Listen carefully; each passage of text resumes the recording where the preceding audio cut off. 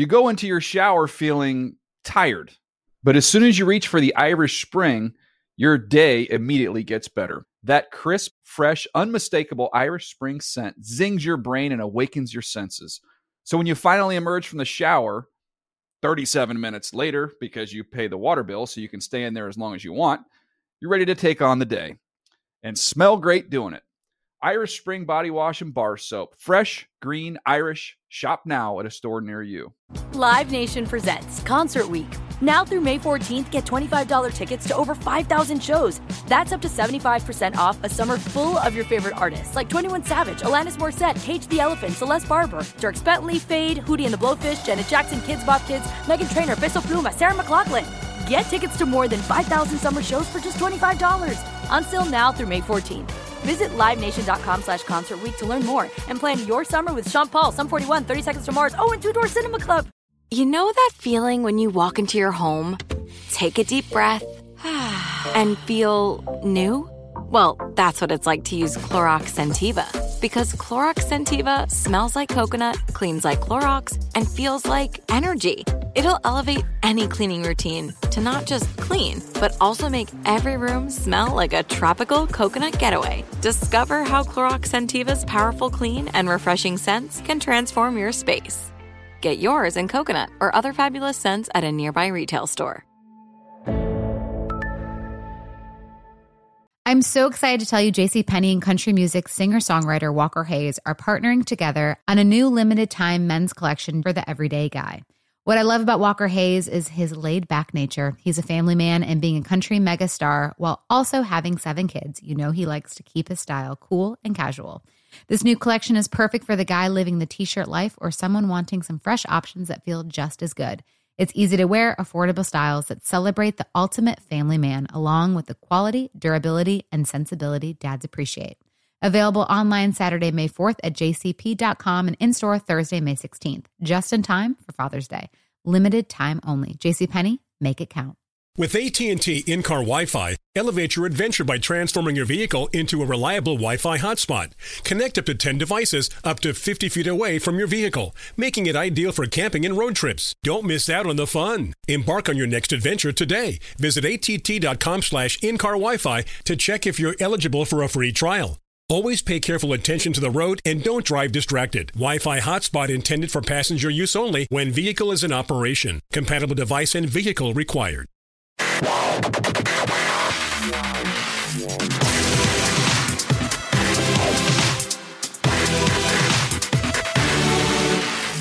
What is up? Welcome to another edition of the NFL Fantasy Football Show. It's me, your man, MG Marcus Grant. You know the deal. Still asking, socially distancing, all of that when and where necessary. And we're continuing on with our exit interviews. Me, Michael F. Florio, joining me. Florio, how you feeling today, man? I'm feeling better than expected when I woke up this morning. I don't want to get too into baseball, but the Mets just got Lindor and Carlos Carrasco, and I'm a big Mets fan. So I'm pretty excited right now. I'm sure you are. I mean, this is it has been a great couple of months for Mets fans, right? I mean, you get a new owner who's like obviously invested in trying to rebuild this thing and winning. Then you go out and you get top talents like Carrasco and Francisco Lindor. So I feel like for the first time in a while, Florida, there's hope in Queens right now. Yeah, and Met fans were like tweeting Steve Cohen a little bit, like, when are you guys going to make a move? And he was kind of just getting a little snarky these last couple of days. And I think it's because he's known that this is coming. And he's like, here it is, the first big move of my era. But Marcus, like, my whole life, all of my favorite teams have been bad. The Mets just got this trade. The Bills are the 2 seed in the AFC. And the Knicks are over 500. I don't know what's going on right now. Everything is coming up Millhouse right now. All I'm going to say is that this is the biggest move in Queens since Prince Hakeem showed up from Zamunda. Like, that's all I know. It's that big of a deal. Also alongside is our producer, Stephen Manny. And Steve, you guys were talking about Matt Stafford and the Lions before we started this show today. And look, I have no idea exactly what Stafford's future is going to be. We'll talk about that a little bit later on in the show. But, I mean, let's say we have seen the last of Stafford in a Lions uniform. You as a Lions fan, how do you feel about that? What's his legacy? I mean, what are you guys feeling at the moment? Man, losing Matt Stafford with not one playoff win to his name would be a tough pill to swallow. However, I think we're at a point now with the Lions that we just want to see the guy win something, and even if it's in a different color jersey, I think we'd be okay with it. Like, because it's going to be a minute or two before the Lions are anywhere near where the Green Bay Packers are. So, it's a disappointing era. We like to smile because it happened, though. Look, Stafford has given you some good years, even if the win-loss record hasn't been great. You know that guy generally is going to be there game in and game out. He's going to give you a full effort. He has battled through some stuff with this franchise. So as somebody who is an impartial observer, it would be nice to see him go somewhere and be successful. Once upon a time, Marcus, I was at that Cleveland Browns game, the NFL Films one where he gets hurt and he comes back in the last second, throws that touchdown. So he became a hero that day.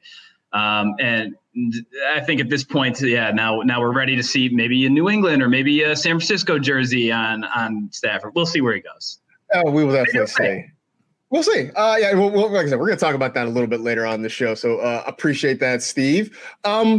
So let's get back into it, though, Flora. We did our exit interviews on Tuesday. We started with the four worst teams, the teams that, in theory, have the first four picks, although the Houston Texans have traded their number 3 pick away. So let's start with who has the number 5 pick, and that is the Cincinnati Bengals. They were 4-11-1 this past year. They came into the season with Joe Burrow as the number 1 overall pick, played fairly well. Then he got hurt, ended up missing a good chunk of the season. And, the win-loss record, obviously not good. But fantasy-wise, what did you see from this team that was impressive or at least encouraging to you this year? Yeah, I think that what we saw out of Joe Burrow early in the year, I know the touchdowns really weren't there for him, but he was consistently, for a stretch, giving us over 300 yards per game. And just watching Joe Burrow, he didn't look overmatched. I understand against the Ravens and Steelers he struggled, but he's a rookie going up against some very tough defenses. And he played well in a year where rookies didn't have a preseason like normal. His first NFL game was his first real snaps of NFL football.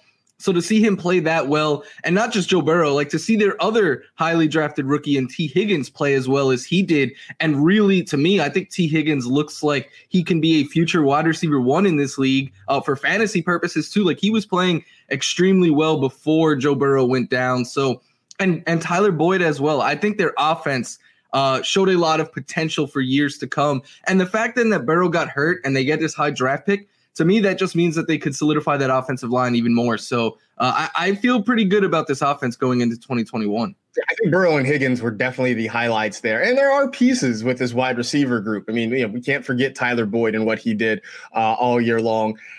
I don't know. Is the John Ross experiment over? Is that done? I think so. He was someone that in best ball drafts this year, Marcus, I was drafting because I thought he was going to be out there a good amount just as a field stretcher because AJ Green isn't really that anymore. Tyler Boyd never has been that. And then by once T. Higgins ascended, starting in week 3, it was John Ross was a healthy scratch most weeks. If that doesn't tell you that the John Ross era is over, I don't know what really can.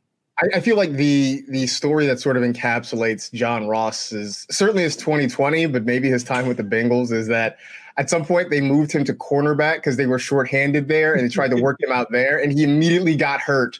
I think he was out for the year at that point. So that to me sort of sums up the John Ross experience there.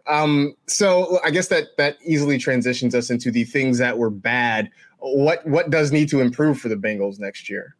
I think their O-line needs to improve. I think for real life purposes, their defense, but for fantasy, keep a bad defense at least and throwing more. I would like to see them though upgrade their O-line, and I think AJ Green's time is done there as well. So if Green and Ross are gone, I think you need to upgrade the wide receiver depth there. But I think they're fine with Boyd and Higgins as their top 2. I just would like to see a little bit more, and even Auden Tate as the 3. I just want to see some depth behind those guys. But I think this offense, they have the pieces they need to be a good fantasy offense. The thing I said, and I'm not alone in this, was you talk about that offensive line. And my fear, even before Joe Burrow got hurt last year, was that this has the potential makings of an Andrew Luck 2.0, where you have this really talented young quarterback. You've got some decent weapons around him, but you don't have an offensive line to protect him. And then obviously Burrow suffers the knee injury. And if that wasn't a wake-up call to the Bengals front office that they really do have to go out and find some protection for their franchise centerpiece, then I don't know what is going to kind of get them headed in that direction. So I would expect that this is going to be a big deal for them. I know there was talk of them maybe drafting Penei Sewell. I don't know if that's going to happen, if he's going to last till 5, or if they have to try to move up maybe to get him. But that could go somewhere in terms of trying to kind of help them with this offensive line situation. But that is, I would agree, I think the biggest key for them in this year. So we talk about the wide receivers. We talk about the quarterback. The big glaring question mark to me in this offense is the running back situation. And Joe Mixon was a guy that was drafted highly in a lot of leagues. I thought he had the chance to really have a big season based on how he finished 2019. That didn't really happen. He was sort of mediocre when he played and then missed a lot of the season with injury on top of that. What do we do with him next year in terms of where we're valuing him in fantasy drafts? Yeah, for me, he is going to be one of these players that it solely comes down to his draft cost, because Joe Mixon, for some reason, is a player that the fantasy community just loves to hype up. And there's people out there who will still say, like, oh, he is a top 5 talented running back. And I say it a lot on this show, Marcus. Like, I'm not really talent matters. Yes, I'm not going to say it doesn't, but I think a mistake people make is when they get too enamored and being like, this guy is so talented, it's easily going to lead to fantasy production. We just haven't really seen enough, in my opinion, out of Joe Mixon to make him a first-round pick again this year. So if he's going in like the first half of the second round, that is going to be too high for me of a price to pay. But I think where I start to come interested in Joe Mixon is the late second, early third round, because when he was healthy last year, he still was getting 20 touches a game, and that is big time volume. And if they do improve that offensive line and Joe Burrow has another year to get comfortable and get acclimated in this offense, I think that can help him. But I can't do this anymore of taking Mixon as like a RB1. I just can't do it.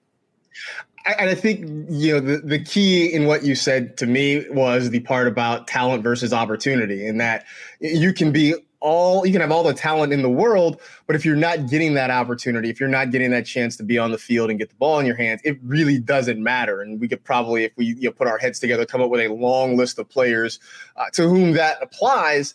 And I think Joe Mixon has become one of those guys. He's getting the ball a lot. That's great, but not in great situations. Maybe if the offensive line gets better, it helps him a whole lot. I'm sort of with you. If he's still there late second round, definitely early third, I would probably consider it. We'll see what the hype is, whether or not people have sort of cooled on him a little bit over the past couple of years, and whether or not the situation in Cincinnati changes a lot around him, because I think that's going to impact how we feel about him. But I don't know, part of me wouldn't be surprised if we see people taking him early second round. If he's coming off the board at like pick 14 or 15, I somehow just don't think I'll be surprised. I wouldn't do it. I'm just saying. But it just wouldn't People just can't quit him for some reason. Every year you get the Joe Mixon hype. It's because what happens is because we'll see a couple of plays or two, or he'll break off a couple of runs, and you're like, this guy, like this is the guy, like this is why we want to go out and pick up shares of him and have him on our roster. And then you look at the end of the day, and it's like 18 carries for like 51 yards, and you're like, it's just frustrating. But don't worry, Marcus, he'll have that blow up 3-touchdown 40-point game that'll skew his numbers, and everyone will say, look, it wasn't as bad as it says. And we're back, baby. And we're back. Exactly. All right, let's turn our attention to the Eagles, who also had a 4-11-1 record. They finished number 6. We could probably spend an hour on why they finished at the number 6 spot as opposed to potentially the number 9 draft pick and all that. Whatever, man. Like I'm not doing that. But it was definitely, I would say, a disappointing year. I think people had higher expectations for the Eagles. They were part of that NFC East cluster that we all sort of like to point and laugh at all year long. But in the end, they were still, they weren't really eliminated from contention until late in the season, despite just having 4 wins. So this might be a little bit of a deeper dive, but what was good for this offense in 2020? Not a whole lot at all. Like, Zach Ertz was a disappointment. Jalen Reagor, disappointment. All of their wide receivers were a disappointment. Their quarterback play for Carson Wentz was a disappointment. Even Miles Sanders didn't live up to expectations, in my opinion. So I think across the board, maybe you can make the case for Dallas Goedert. I think the lone bright spot this season was Jalen Hurts. The fact that he showed, at least in the small sample size, the 3 3/4 or whatever you want to say that he was given, he played well. And he showed the one thing that I at least cared about for fantasy, because I'm not really interested in saying like, oh, he can make it as an NFL quarterback. All I know is that if he comes into next season as the Eagles starter, I'm going to be interested for him in fantasy, because he showed us that he can run like Lamar Jackson. And he in his first game ran for over 100 yards and then was consistently giving us over 60. That is what I care about for fantasy. So I'll say he was the lone bright spot from this offense this year. I'm willing to throw in the month of Travis Fulgham that we had. There were 4 weeks there where we were like, what happened to him? I don't know. That's the thing. It's not like he got hurt. I guess they had a guy or two come back, but it wasn't like they weren't bringing back, all pro kind of guys. They weren't, it wasn't like suddenly, it wasn't like Atlanta, right, where Russell Gage has a week and then Julio Jones comes back and you're like, okay, well, that's over now. Like, it wasn't that. I don't know why Travis Fulgham suddenly fell into a black hole and we just never heard from him again. I can't figure it out. But there was a month in there where he legitimately was fantasy relevant and he was rosterable and he was productive. And then that just suddenly went away. I'm looking at it right now, right? Week 5, he had 152 yards and a touchdown. Week 6, 6 for 75 and a touchdown. Week 7, 5 for 73. Week 8, 6 for 78 and a touchdown. And then after that, he never had more than 30 yards in a game for the rest of the season. And I can't put my finger on exactly what happened or why it went wrong. It makes no sense, because it would have made sense to me if, like, all right, it came with the QB switch. Like, maybe Jalen Hurts just doesn't have that. But that didn't. It happened with Carson Wentz. It started. And then it wasn't like it happened when Alshon Jeffrey and Deshaun Jackson returned, because those guys did nothing. Like, the only thing that maybe makes sense is like Zach Ertz did come back during that span, but even Zach Ertz wasn't putting up big numbers and getting a whole bunch of targets. I have no idea how to explain what happened to Travis Fulgham. And it was so sad, because I thought he was going to be a league winner this year. I did too. At some point it looked like he was going to be the guy that you could sort of lean on and ride in that Philly passing game. In the end, the guy who ended up leading the team in catches was Greg Ward. Again, like 2 years in a row where Greg Ward is kind of a thing in the offense, but like he's a thing in the Eagles offense, but not enough of a thing that you feel comfortable putting on your roster or definitely putting in your starting lineup on a regular basis. So because we had so many problems finding what was good, I would imagine it'd be a lot easier if do we have enough time to talk about all the things that need to improve from last year? I feel like that's a pretty long list. Yeah, I think, and I don't want to give like Doug Peterson a pass here either. I know he won the Super Bowl, but like since Frank Reich left, this offense has not been the same. And this year, I think it really showed how much of a step back they've taken from that Super Bowl season a couple years ago. They need to improve the O-line, I think. Quarterback, they need to pick one, right? Like I don't think they can go into 2021 with Wentz and Hurts on the roster. I think you need to pick one and commit to that player. I want to see more Jalen Reagor next year. I want to see. It sounds like Zach Ertz is going to leave, so maybe we can get Dallas Goedert being a consistent, top 10, maybe even top 5 tight end. But there's a lot of question marks with this offense right now, and a lot that I think needs to change.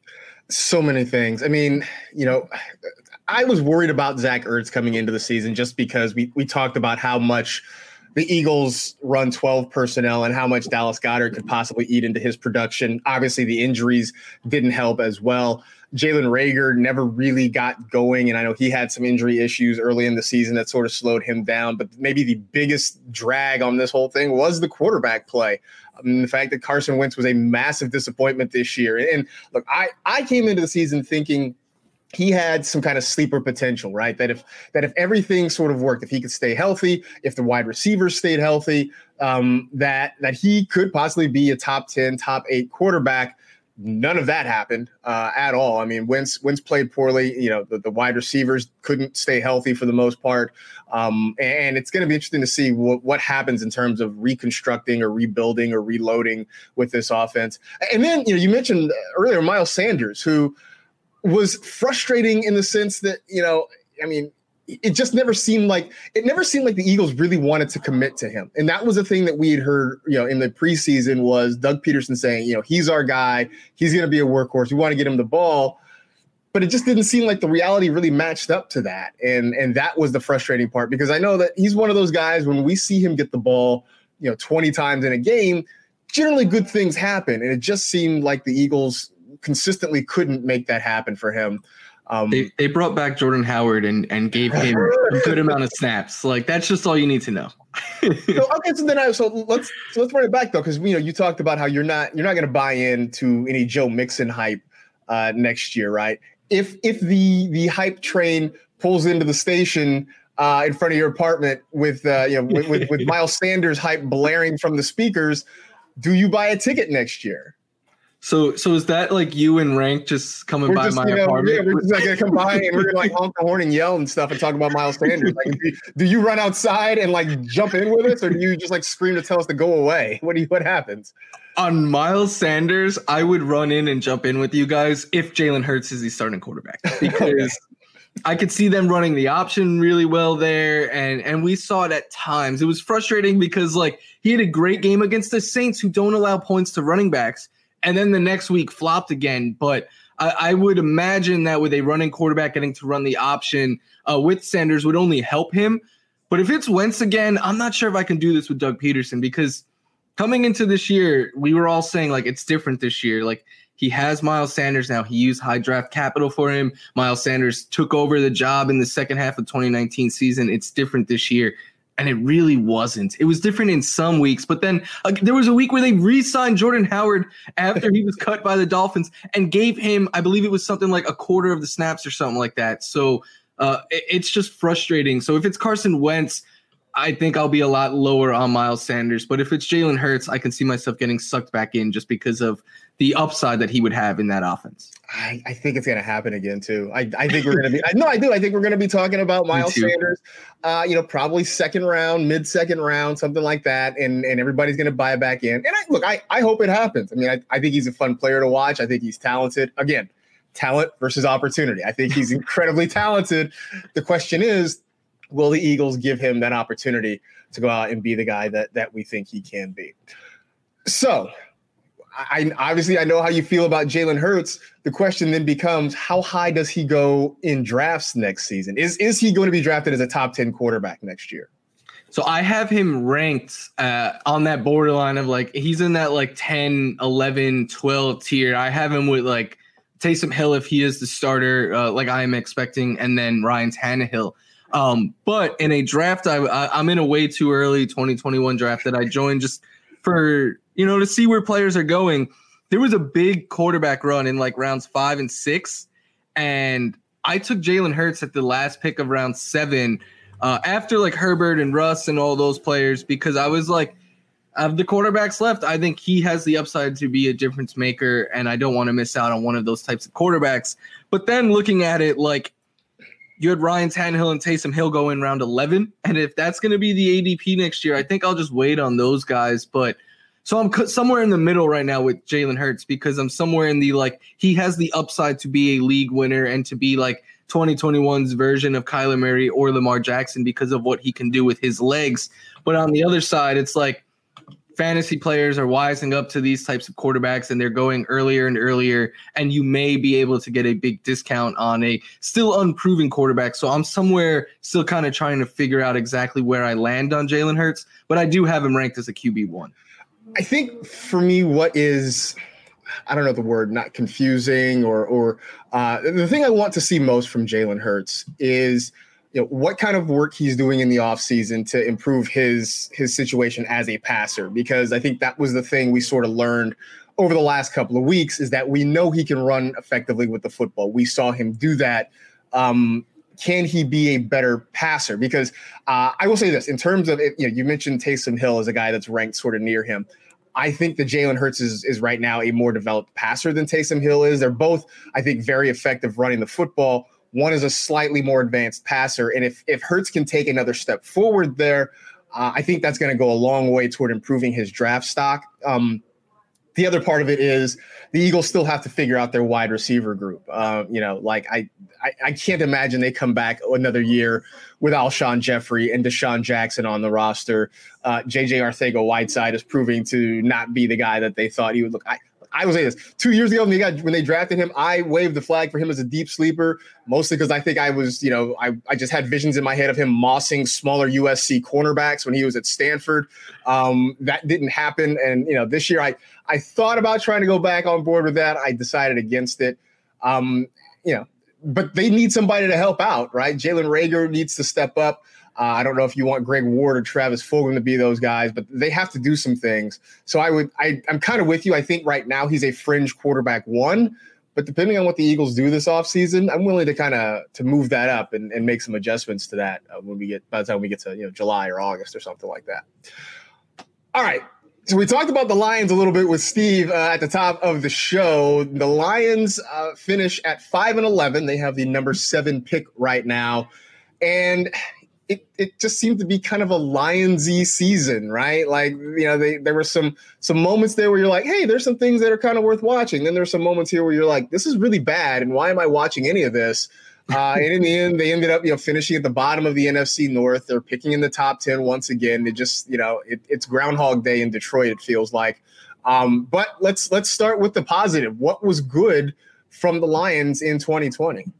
I think this is a pretty easy team they had 2 good things happen for, at least on offense in 2020. DeAndre Swift being one of them. Like, DeAndre Swift, in my opinion, showed that he is he has RB1 potential in fantasy, and he is very much so an RB1 in real life. Like, they found their lead back, I think, no questions asked. He showed that he could do it in the passing game. He showed that he can be a goal line runner. I think everything they asked of him to do, he passed. And the only thing that was frustrating about DeAndre Swift this year is how much they used Adrian Peterson and Kerryon Johnson.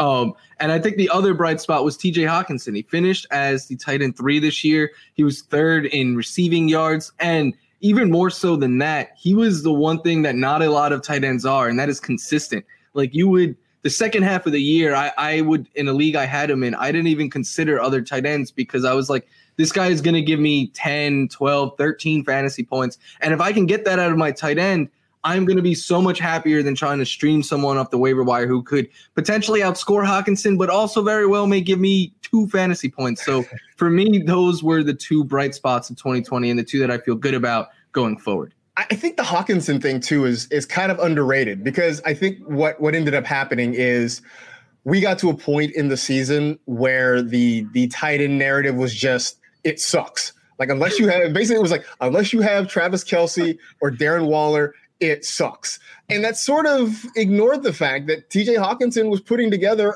very quietly a very good season. And I think also some of it is that we do have to sort of recalibrate what we think of as good tight end production, right? We can't. One, I think we can't use Travis Kelce as the benchmark. Like, I just don't think that's fair, right? If we're using Kelce or a healthy George Kittle or Darren Waller, if we're using them as the benchmarks for what we consider to be acceptable fantasy tight end play, then we're going to be perpetually disappointed. And so I think you talk about Hawkinson kind of having that steady, 13 to 15 points every single week. That's pretty good. And I think that's sort of kind of where we want to land with our tight ends. And so because we kind of, went on the whole tight end sucks, it's a wasteland, I want to get my guy early, I think that sort of ignored what Hawkinson put together late in the year. And look, here's the thing. We sort of loved Robert Tonyan, but it was kind of up and down with Tonyan. He had some big smash games. He also had some games where he really kind of left you hanging with nearly nothing to show for him. You talk about those 2-point games. Tonyan had a couple of those. So to know you could roll Hawkinson out in that lineup and feel pretty good about getting double-digit points, that you were going to get probably a weekly tight end 1 finish, even if at worst it was like 11 or 12.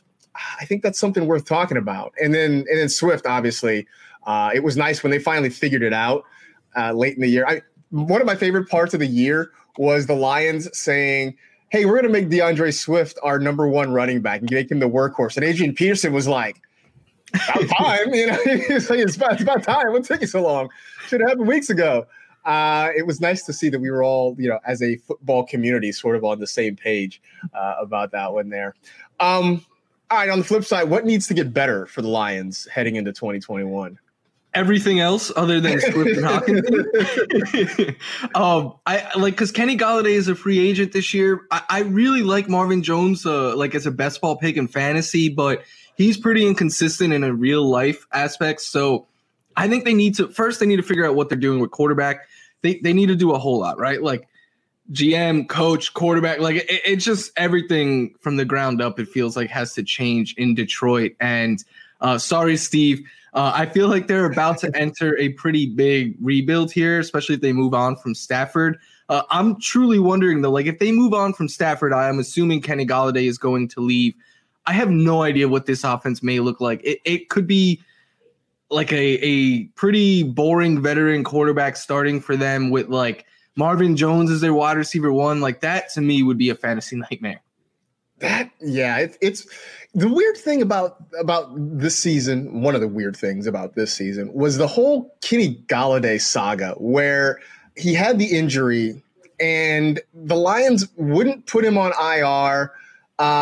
They kept sort of stringing him along and stringing us along about, was he going to play? Is he going to practice? And it never happened. And I for the life of me don't understand what was going on with that. They never put him on the IR ever, right? They never did. No, they never did. They just sort of, said he's questionable or he's doubtful this week. He's not practicing. It was a weird tug of war they had with themselves for no real reason. I don't quite get that. But there's so many things about this year that sort of were just baffling about the Lions. And you're right. They're in, I think, gonna have to start a really big undertaking of sort of overhauling this team. I don't know where to start with it. So actually, here's the thing. Maybe this is where we start. How much of what happens next year hinges on whether or not Matt Stafford is there? I feel like it all sort of, once they figure out the GM and the coach, is it really about what happens at the quarterback position? Then they can sort of build outward from there? I think so, because first of all, quarterback is the most important position in all of sports, I think. So I think it always, all of your decisions as a football team kind of start at the quarterback position. But also, Matt Stafford, at least in my opinion, is an above average quarterback, even though I know he hasn't had a whole lot of win success with Detroit. He's still kept that offensive afloat and kept this team afloat, in my opinion.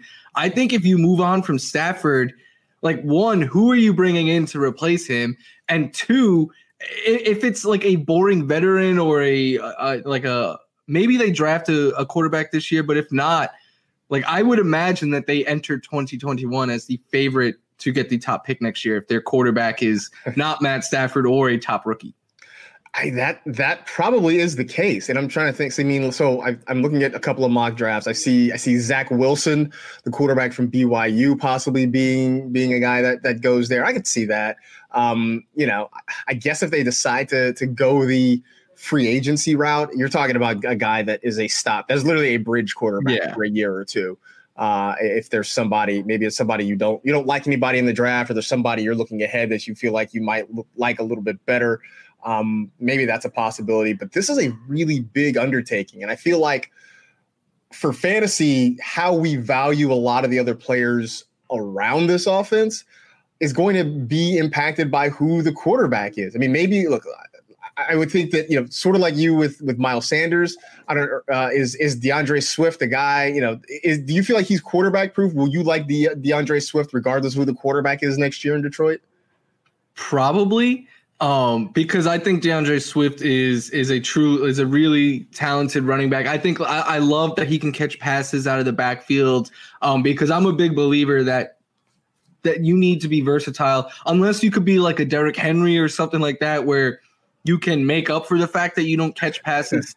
Otherwise, those running backs to me that don't really catch a whole lot of passes are more RB2s, because they just don't have that floor or ceiling that the catches really inflate. So I think the fact that he was already top 10 in catches per game amongst running backs this year is a huge sign, especially if this is a team that is going to be playing from behind a lot, because it kind of showed us that they won't phase him out even if they're trailing. But yeah, if they're coming into next year with like, I'm trying to think of like who a veteran stopgap quarterback could be that they could bring in. But like, let's say like the Niners move on from Jimmy G. I think that he'll be fine there. But if it's someone like the Bears approach this past year with like a Nick Foles, then I'm going to like him a little bit less because I think that is obvious a downgrade. But I still can see myself being a DeAndre Swift supporter regardless of who the quarterback is. I'm trying to pull up some potential free agent quarterbacks. I mean, we'll see what happens with Phillip Rivers if he comes back. Trubisky may be out there. He could be a free agent potentially. Fitzmagic maybe showing up in that would be a fun one. Fitzmagic in Detroit actually would be kind of fun. He might take him to the playoffs. Who knows? He might take him to the playoffs. They might win 2 games. Like there's a whole range of outcomes with Ryan Fitzpatrick as the quarterback. That would be a lot of fun now. All right, so our last one for this episode is the Carolina Panthers, 5-11. They were they have the number 8 pick after their season. It was, I don't even know how to describe the Panthers season. It was just sort of there. It just sort of was there. It was a thing that happened. We all kind of experienced it collectively. I don't really know what else to say about it beyond that. What did you think about it was good in 2020? I think the fact that their offense, even after losing Christian McCaffrey, was still able to give us some fantasy reliant players was a good sign. But I do think that the Panthers are in the worst place you could kind of be in football, which is where you have a good enough quarterback to lose with. And that's what I think Teddy Bridgewater is. Like, I think he will keep you competitive. He will have you being a mediocre football team. Do I think that Teddy Bridgewater can lead this team to the playoffs or the Super Bowl? Me personally, no. I mean, this is a guy whose he threw his career high in passing touchdowns this year. It was still under 20. He's never thrown for 4,000 yards. Like, he just doesn't seem like that quarterback that could take you to the next level. But I do think he's a good enough quarterback where, like, you could convince yourself, all right, next year with our receivers and with a healthy Christian McCaffrey, we improve our defense a little bit, we could make a run here. But for me, I think also one of the big thing about the Panthers this year, Marcus, was like you look at where their wide receivers finished. Robbie Anderson was wide receiver 15, DJ Moore was 23, and Curtis Samuel was 26, and there was no consistency with those three at all. So it was a guessing game all year. It was very frustrating, this team, for fantasy, I think.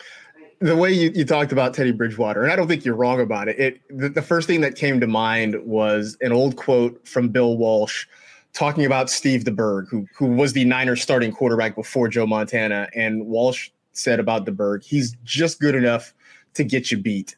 And that's sort of, I think, kind of where we're with Teddy's not going to go out there. He's not going to vomit on his shoes. He's not going to, have these terribly embarrassing, awful games where you're like, you got to pull him, you got to put somebody else in. But he's also not the guy that if you need him to rally you and get you a win, I don't know if you feel 100% confident that that's going to happen with Teddy. I would say that for me, seeing Robbie Anderson sort of blossom, at least early in the year, was kind of a bright spot, although he did kind of fade in the back half of the season. As you mentioned, DJ Moore, Curtis Samuel starting to get some more run. I guess we had those 2 or 3 weeks of Mike Davis as a thing that were sort of nice. But again, back part of the season, he got to the point where a lot of us felt like he was droppable because he just wasn't producing on any kind of level that you felt confident in having him in your lineup. So like I said, it was a season for the Panthers that just kind of was. And I don't know if Christian McCaffrey really means that much to this team, or if it, would they have been a 5-11 team? Maybe they're 7-9 with Christian McCaffrey as opposed to without him. I don't know. We'll never know. Some parallel universe might have that answer for us if we could figure it out. So that being said, what needs to improve? If everything was just kind of meh, it feels like there's a lot of things that maybe could get better, or is everything just kind of, oatmeal right now? I think it's like on offense, at least, I think it's kind of oatmeal because like Curtis Samuel's a free agent. Let's say he leaves. I think that helps Moore and Robbie Anderson become more consistent for fantasy. Christian McCaffrey, though, is going to come back. And like, yes, Mike Davis had 70 targets this year, but a healthy Christian McCaffrey over 16 games, probably going to get over 100 once again. So he's going to get more volume his way. I think this is going to be an offense next year that I'm going to 100% be back in on Christian McCaffrey.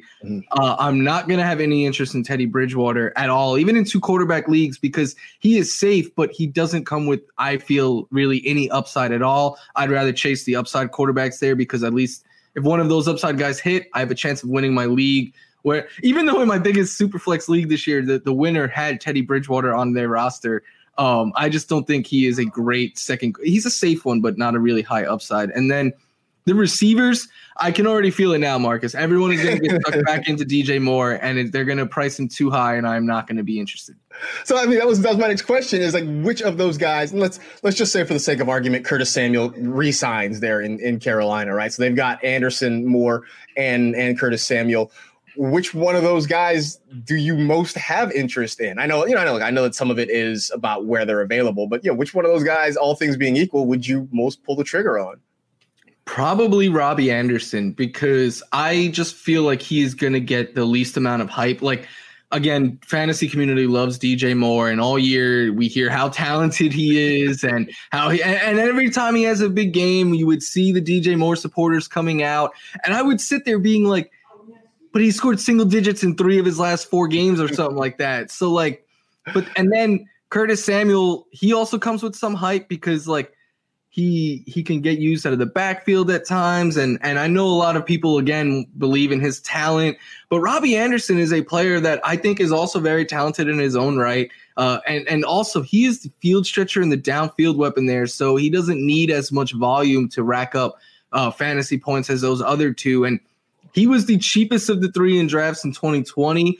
And a lot of drafts was going undrafted or super late. And I would not be surprised if he goes in the double-digit rounds again, because people hype up Moore and Samuel and McCaffrey and say like, oh, he's just a field stretcher or a best ball pick or something like that.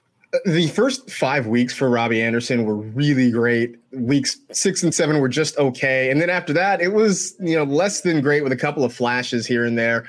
But I do feel like he was a better fit for the Panthers offense than I thought he was going to be. And I credit some of that to, what they were doing down there and the way they sort of schemed that offense and got him to kind of work in there. And shout out to Joe Brady for kind of making that happen, because my argument against him had been he's a field stretcher on a team with a quarterback not knowing for throwing the ball deep, but they made it work. And so maybe that's reason enough to kind of get back in on Robbie Anderson. I feel like that finish, though, the fact that he finished as a top 15 wide receiver or top 20 wide receiver, depending on where you're looking, it was a little bit misleading because he started so fast. And so I think if we sort of take the balance of it, I think I would much rather have him as maybe my 3rd wide receiver, maybe a low end wide receiver 2 at best. And so we'll see where the hype is with these guys coming into next year. But I sort of changed my mind on Robbie Anderson as the season went along. All right. So that takes us through the top 8. We will have 4 more for you on Tuesday and then 4 more on Thursday. I mean, you know how this works. You can do the math.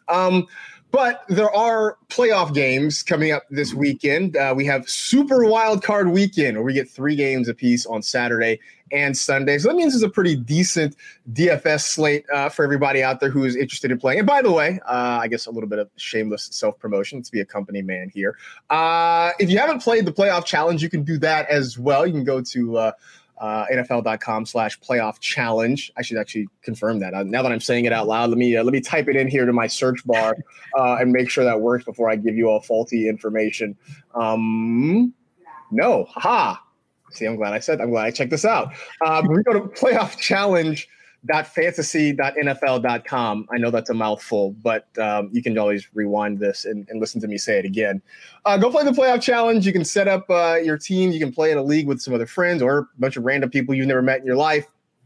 Pick your best team. You get multipliers along the way. So every week that you have a player on your roster and that player's team advances, you can get double, triple, even 4 times the points.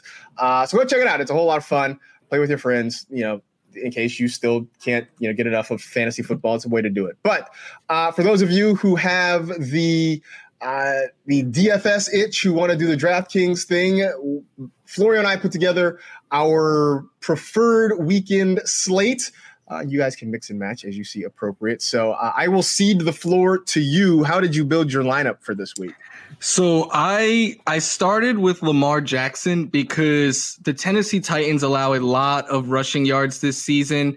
And my thinking was, all right, like Lamar has been this offense as of late. He's been running once again really well, like we like to see. And he's just, since he's returned, he has just looks like last year's Lamar Jackson as the MVP form. So I understand he is the most expensive quarterback on the slate, but I still think that he is worth getting in there. And then I took Jonathan Taylor as my RB1. I'm a sucker for Jonathan Taylor if you haven't seen that already. But I'm a big fan of his talent. He's coming off one of the best games a Colts running back has ever had. He was a top 6 fantasy running back this year, and the Bills' weakness is against the run more so than it is against the pass. So I went in that direction with him.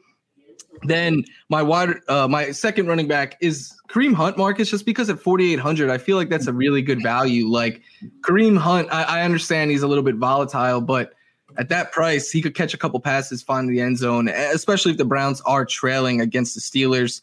And my wide receiving core, a little bit cheaper, guys. DK Metcalf at 6,700. He is cheaper than Tyler Lockett, Marcus. Wow. I know it's the Rams and it's Jalen Ramsey, and he was held in check against them this year, but I'm still going to take my chances with DK at that price. And then I got Deontay Johnson in, who I continue to say is the Steelers wide receiver 1 and is going to see big volume against a Browns secondary that has struggled all year. And then I got John Brown as my third wide receiver at 4,700 because Cole Beasley and Stephon Diggs are banged up. I understand they did return to practice. Cole Beasley is looking a little bit more iffy than Stephon Diggs, but either way, John Brown is still this team's field stretcher, and we know they're going to take a couple. At least I anticipate them taking a couple deep shots with him. And then I rounded it out with Austin Hooper, just because the volume that he had been seeing the last couple of weeks coming into the playoffs. And then my flex is Gus Edwards. Had to go with a cheaper option after getting in some of those higher end players, and he has just a nose for the end zone, and I expect the Ravens are going to try to run the ball a lot this week and kind of keep it close. And then my defense is the Bucs because I think they have the best matchup going up against the Washington offense in the first week of the playoffs. All right.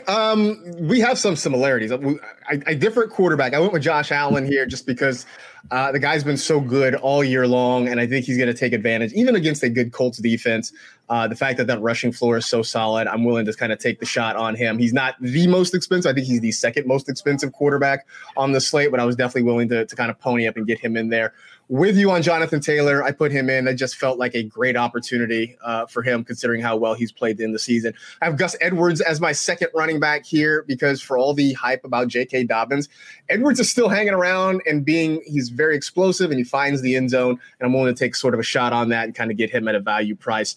My number 1 wide receiver this week is Terry McLaurin.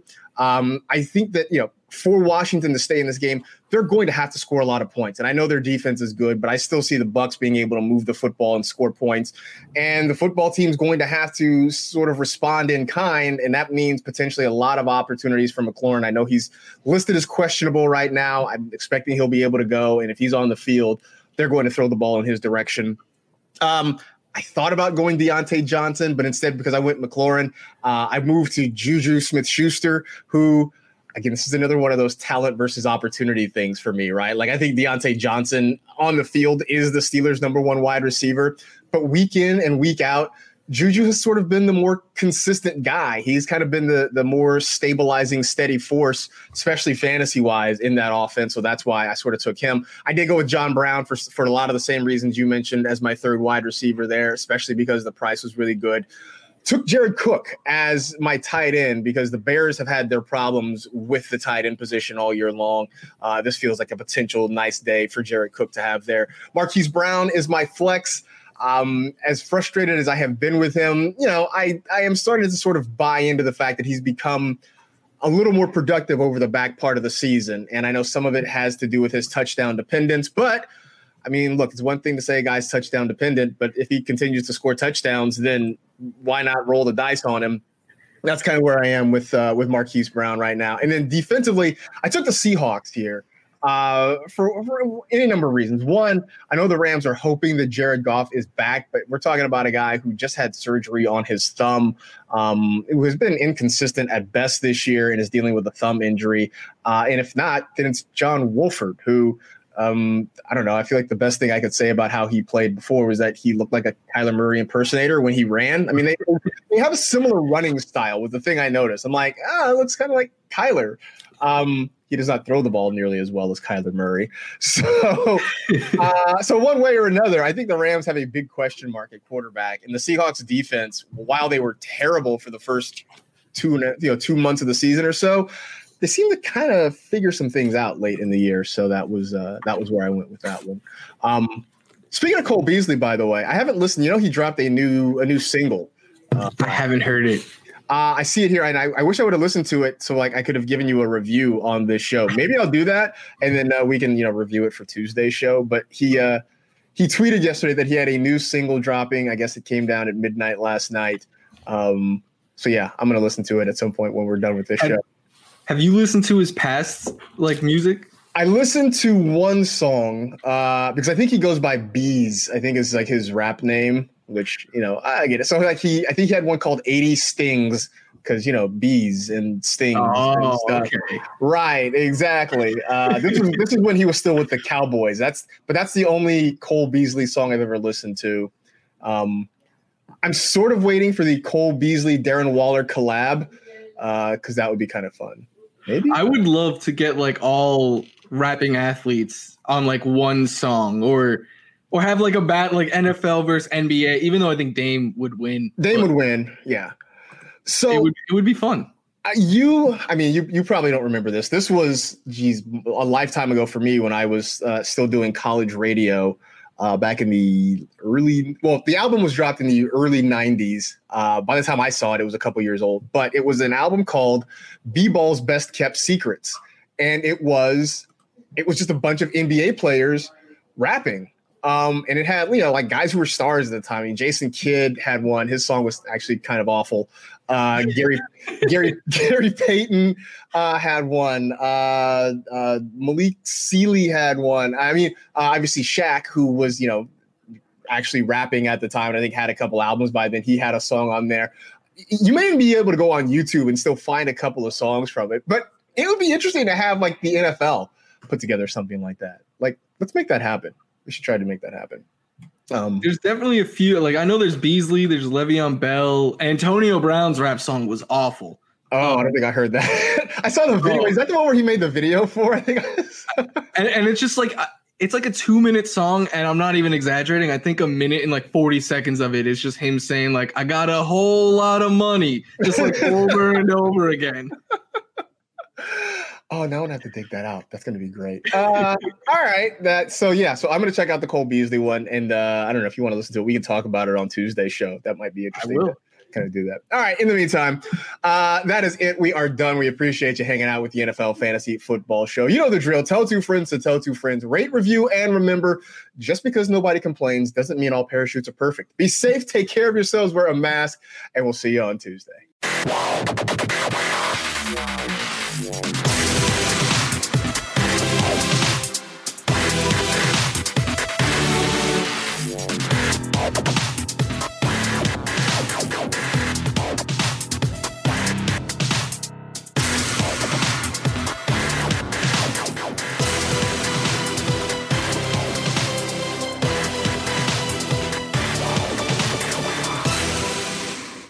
You go into your shower feeling tired, but as soon as you reach for the Irish Spring, your day immediately gets better. That crisp, fresh, unmistakable Irish Spring scent zings your brain and awakens your senses. So when you finally emerge from the shower, 37 minutes later, because you pay the water bill so you can stay in there as long as you want, you're ready to take on the day and smell great doing it. Irish Spring Body Wash and Bar Soap. Fresh, green, Irish. Shop now at a store near you. Live Nation presents Concert Week. Now through May 14th, get $25 tickets to over 5,000 shows. That's up to 75% off a summer full of your favorite artists like 21 Savage, Alanis Morissette, Cage the Elephant, Celeste Barber, Dierks Bentley, Fade, Hootie and the Blowfish, Janet Jackson, Kidz Bop Kids, Meghan Trainor, Bissell Pluma, Sarah McLachlan. Get tickets to more than 5,000 summer shows for just $25. Until now through May 14th. Visit LiveNation.com/Concert Week to learn more and plan your summer with Sean Paul, Sum 41, 30 Seconds to Mars, and Two Door Cinema Club. Tired of pickup truck bed chaos? Meet Decked. Game-changing USA-made full bed-length drawers for tools and gear. Waterproof, dust-proof, lockable, secure. Whether you're working, hunting, fishing, camping, or just getting out of town. And introducing Decked Deco cases. Tough, modular, problem-solving cases built for the truck, job site, campsite, or garage. Say goodbye to random bins and tie-downs. Order now at Decked.com/iHeart for free shipping. Decked. Your truck, your rules. Decked.com/iHeart. Getting ready to take on spring? Make your first move with the reliable performance and power of Steel battery tools. From hedge trimmers and mowers to string trimmers and more, right now you can save $50 on select battery tool sets. Real Steel. Offer valid on select AK system sets through June 16, 2024. See participating retailer for details. If a new house is on your wish list in the next 5 years, grow your savings faster and experience your dreams with an Ohio Homebuyer Plus account from Kemba Financial Credit Union. A savings account specifically designed to save for a new home, where you can earn 7% APY, a $500 matching bonus, and a $1,500 mortgage closing cost credit. Learn more at Kemba.org. Offer expires March 31st, 2025. APY equals annual percentage yield. Restrictions apply. NMLS 292230. Equal housing lender. Federally insured by NCUA.